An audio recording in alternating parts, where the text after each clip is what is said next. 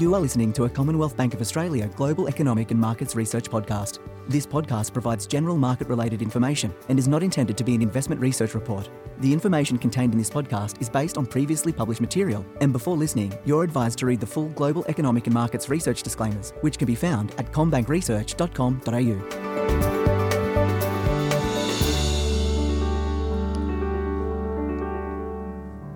Welcome to the Global Economic and Markets Research Podcast. My name is Belinda Allen and I'm a Senior Economist here at CommBank, and today I'm joined by our Head of Australian Economics, Gareth Aird. Gareth, good to have you on CPI Wednesday. Yeah, g'day Belinda. It's been another big one. I think the last three CPIs now have been all very important for financial markets. Look, that's right. And I mean, we saw a very chunky headline CPI number today, up by 2.1% in the quarter, annual rate now at 5.1%, which is just a very, very strong number. The RBA's preferred trim mean measure was also very strong, coming in above consensus as well at 1.4%.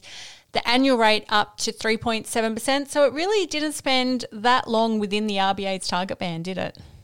No, look, on the underlying basis, we only had two quarters where CPI was actually sitting within the target range. And now it's interesting, we went for many, many years where inflation was below the target range, a couple of quarters where it was in the range, and then it's blasted through the target range. I think it's interesting too, you pointed out the key numbers, that the spread or the difference between the headline rate and the underlying rate as measured by the trim mean is really, really wide. 5.1% on the headline versus 3.7% on the trim mean. I think that's picking up the fact that there's some unusual things going on in the CPI that have been trimmed out, and the main one is the cost of building a home. Yes. That has risen very, very sharply. A lot of it's government induced because they put in the home builder package. That's proven to be very successful. And then, of course, you've got very strong petrol prices, and they've also been trimmed out. So that headline rate is very, very high, but clearly on an underlying basis too, the data showing that inflation has well and truly arrived in Australia. Now, I mean, there is just so much different things we could talk about in the inflation data today and what it means for the RBA, which we will get on. But certainly, I mean, here at CBA, we've been talking about rising inflation for about 12 months now, really picked up on a lot of our different meetings with the corporates that we speak to, and that's certainly really been picked up in the data today. You know, very strong, as you said, costs for building a new home, very strong fruit and vegetable prices. Everyone knows what's been happening with petrol prices. They're up 11% for the first quarter. But certainly one of the other things that's pretty clear in the data now is there's broad-based inflation pressure. The number of prices rising by more than 3% continues to rise, and that's certainly showing that inflation is here to stay at least for 2022. Where do we go from here? Like, what are the main drivers of inflation at the moment, and are they coming from offshore? Are they coming from domestic? Is it just everywhere? I mean, I note in the data there was only one category that fell, and that was clothing and footwear prices. Oh, look, good questions. I mean, inflation's a lagging indicator, and in a lot of ways it's picking up the extraordinary stimulus that we had put into the economy over the pandemic. A huge fiscal expansion. We saw household income go up during a recession, which was a first. We know that households are sitting on a lot of savings. We obviously went through a few rounds of lockdowns, and during those lockdowns you couldn't spend money, and yet income was going up. So as soon as we've come out of lockdowns, households have been cashed up. They've gone out there and spent more money than they would have otherwise. You know, that surge in demand has meant that some businesses are passing that on in the form of higher prices for the goods and services that they're selling. Then, of course, you've had some issues on the supply side. Some of those have been global. Some of those have been domestic. Even the floods have had an impact on food prices. So you've had a few different forces at work that are generating the higher inflation. And to date, a key force that would normally generate higher inflation, which is higher wages growth, hasn't actually been the driver of inflation. And this is what's creating the problem for households, is that the rate of inflation at the moment is well ahead of wages growth. And that's why households don't feel like what is a strong economy is actually working for them. And that's being picked up in the consumer confidence measures. It doesn't matter if you look at the weekly Roy Morgan or the monthly Melbourne Institute, both those measures are actually saying that consumers are actually feeling worse than average about the economic outlook, which is very counterintuitive when you think the labour market's very tight and the unemployment rate is 4%. But I think it makes sense when you look at the inflation data and the experience that households have, the fact that wages are running below inflation. And I think now a well-telegraphed view out there that interest rates are going to be going up very soon, which is going to mean higher interest costs on those people on floating rate mortgages. So for households, there wasn't actually much to like in today's data because it confirmed what many households will have been feeling, and that is that prices are rising more than their wages.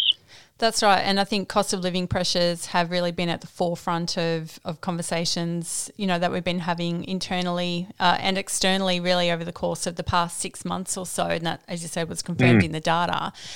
Now, the debate today after that release was really about the timing of the Reserve Bank's first rate hike. Now, for regular listeners of the podcast, we've expected the RBA to lift rates in June.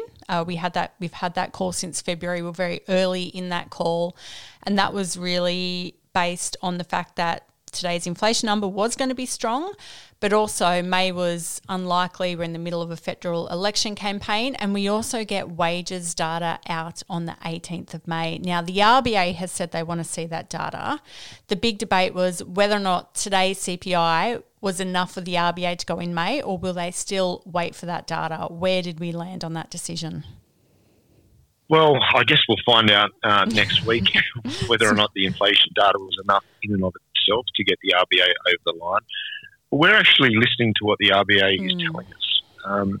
And over the pandemic, the best way to call the Reserve Bank has been to forecast the economy, then have your rate hike profile off the back of that. But in the very near term, listen to what the RBA is telling us, because that just guides their near-term decision-making. And in the April board minutes, which came out just last week, the Reserve Bank board stressed the importance of seeing a pickup in labour costs. They said that the likely timing of a first increase in the cash rate had been brought forward, but they said over coming months, and the key there being the plural, that important additional evidence will be available on both inflation and the evolution of labour costs. And then they said consistent with its announced framework, and that framework being the one which is about sustainable inflation and seeing wages growth as well as higher inflation. Now, the board would then assess what is the appropriate policy response. Now, they've got one of those pieces of data today, the very important one, the CPI. But if they were to move the cash rate next week, then they would actually be going against what they told us just a week ago, which is that it's not enough in and of itself to see a strong inflation print. They want to be confident that labour costs are evolving in a way that's going to mean inflation stays sustainably within that 2 to 3% target range. Now, we can argue or debate all day whether or not that's the right approach to take. And I think lots of people out there are saying what the Reserve Bank should do. Yeah. But our job is to call what we think they will do. And we've listened to what they told us last week. We've recognised that they didn't need to put that paragraph into their minutes around data over coming months being very important in what they decide to do, and stressing the evolution of labour costs. If they were worried that we were going to get a big CPI and they wanted to create some room to hike the cash rate in May, they simply didn't need to say that.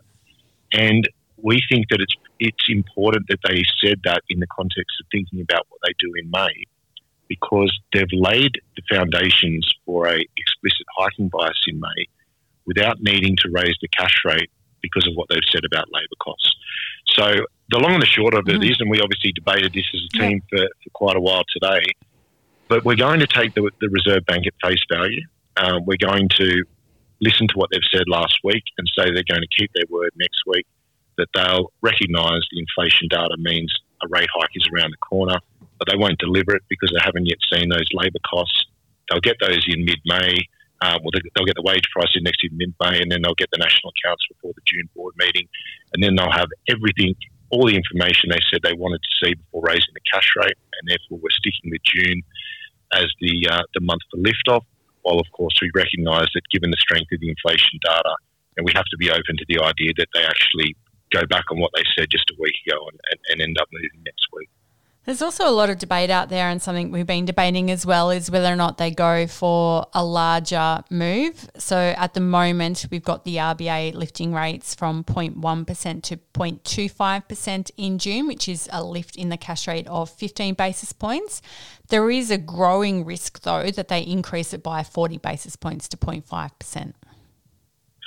Look, absolutely. And, the sell side out there is getting quite split now on what's likely to happen over the next couple of months. I mean, one of three things could happen probably next week. They could leave the cash rate on hold.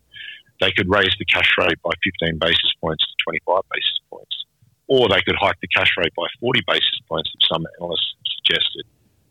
Now, we're of the view that they're on hold next week. And then on that basis, then at the June board meeting, you're faced with those same three decision nodes, albeit that you're almost certainly going to be raising rates. And then is it 10 basis points or is it 15 basis points rather, or is it 40?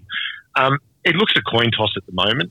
We've stuck with 15 basis points largely because we're going to hear from the Reserve Bank board next week. They can send a clue as to what they might do in June. And you can argue it both ways, but if you deliver 40 basis points as the first hike, having basically told households and businesses all through last year that you're unlikely to raise the cash rate until 2024 at the earliest, that could send a bit of anxiety levels up a bit because households and businesses would start to worry about how fast the tightening cycle might actually be. So at the moment, we're sitting on 15 basis points in June and then a follow-up rate hike of 25 basis points in July. If they send signals contrary to that next week, then we'll make an appropriate change to our forecast. But I think at the moment, of more interest is actually what they do next week, and we're going to take them at their word, and we've got them on hold. Gareth, it's been an interesting day just to go through the CPI data and kind of play over what it means for the RBA. Appreciate your time running us through the outlook. A pleasure, Belinda. Nice to chat. And no doubt over the next 4 or 5 days, the business sections in the newspapers are going to be full of speculation as to what they may or may not do in May. And given that we've overlaid that with an election campaign, I think the focus firmly now in the media is going to be on inflation and interest rates over the next few days. Definitely. And just for our listeners, we were recording this on the afternoon of Wednesday, the 27th of April, and the RBA board meeting is just under a week away. So we get the RBA board meeting on the 3rd of May at 2:30. Then on the Friday just after, we do get the statement on monetary policy where the RBA outlines their views and forecasts in much more detail. So there's going to be no shortage of information for us to analyse and dissect over the coming week or so. And then obviously that all-important wage price index out on the 18th of May. Gareth, thank you very much for joining. Thanks, Belinda. Now, you can read our write-up of the Q1 22 CPI data on CommBankResearch.com.au, and that was published on the 27th of April 2022.